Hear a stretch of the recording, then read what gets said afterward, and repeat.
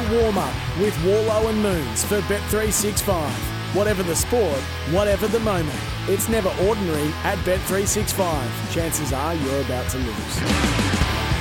It's great to be back for 2024 on the warm-up. All thanks to Bet365. Warlow and Moons with you this morning. And late last year, Moons, we actually went, like we've always gone into Victoria.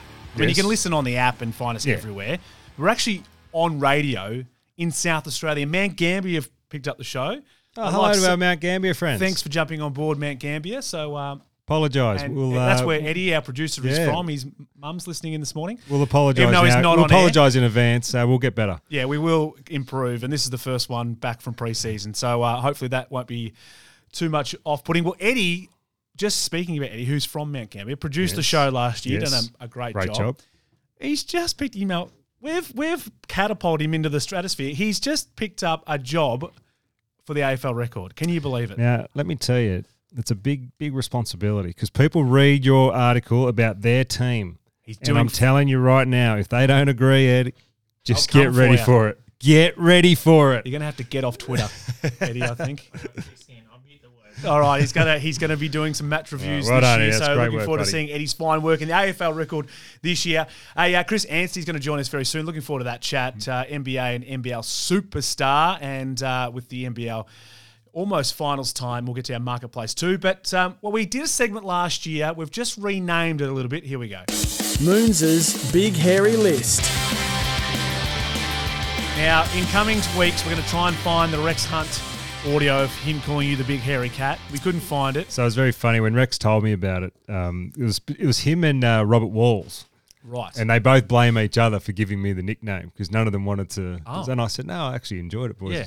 Gave me a bit of airtime. It was great. Absolutely. Good luck to Rex, who's going through a bit at the moment, but love Rex. I started doing some AFL Rexy. Boundary, and I was lucky enough to work with Rex, who was an absolute dream of mine. So, Rex, good luck to you, mate. Right, let's get into this week's Moons' Big Hairy List. And what we wanted to do, Moons, is actually have a look at the summer of sport and ranking them to see how they all went, because we had a lot on, but I'm not sure it was all amazing.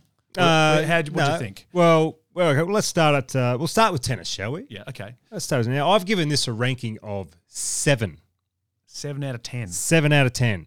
Now, because I went there, and what happens around the tennis, I thought was like a 6.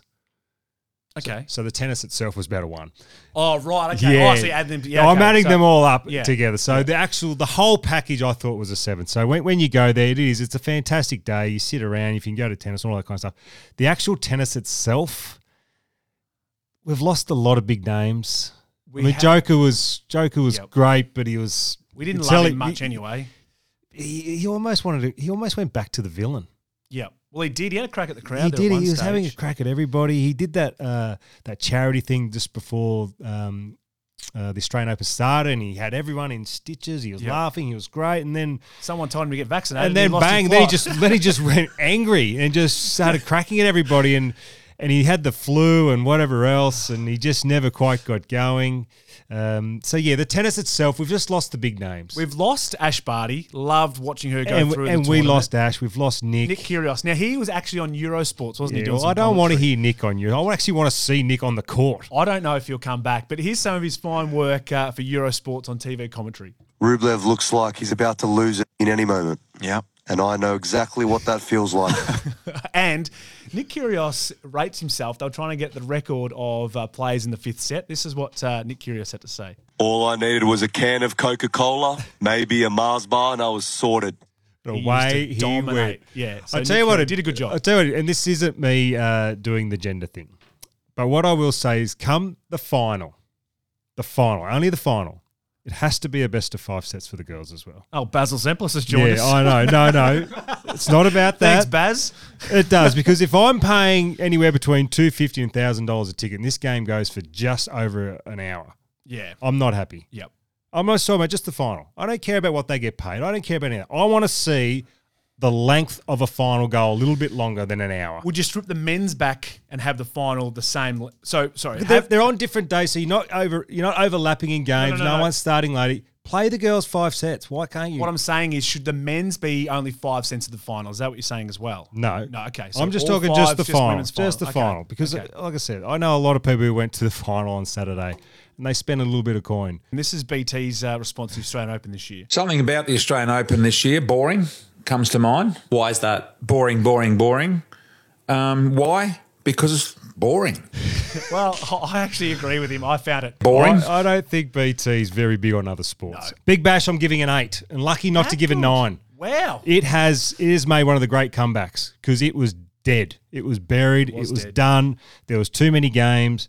They've scaled the games back. There were big games, big scores, big hits. I thought it was an absolute tick for the BBL. Okay, NBL. We're about to talk with Chris Anstey soon, and the finals are coming up. I'm giving it an 8 as well. 8? 8. And I'm telling you now, I'm going to ask him the question, but I think this is by far the best we've ever seen the NBL in a long, long time.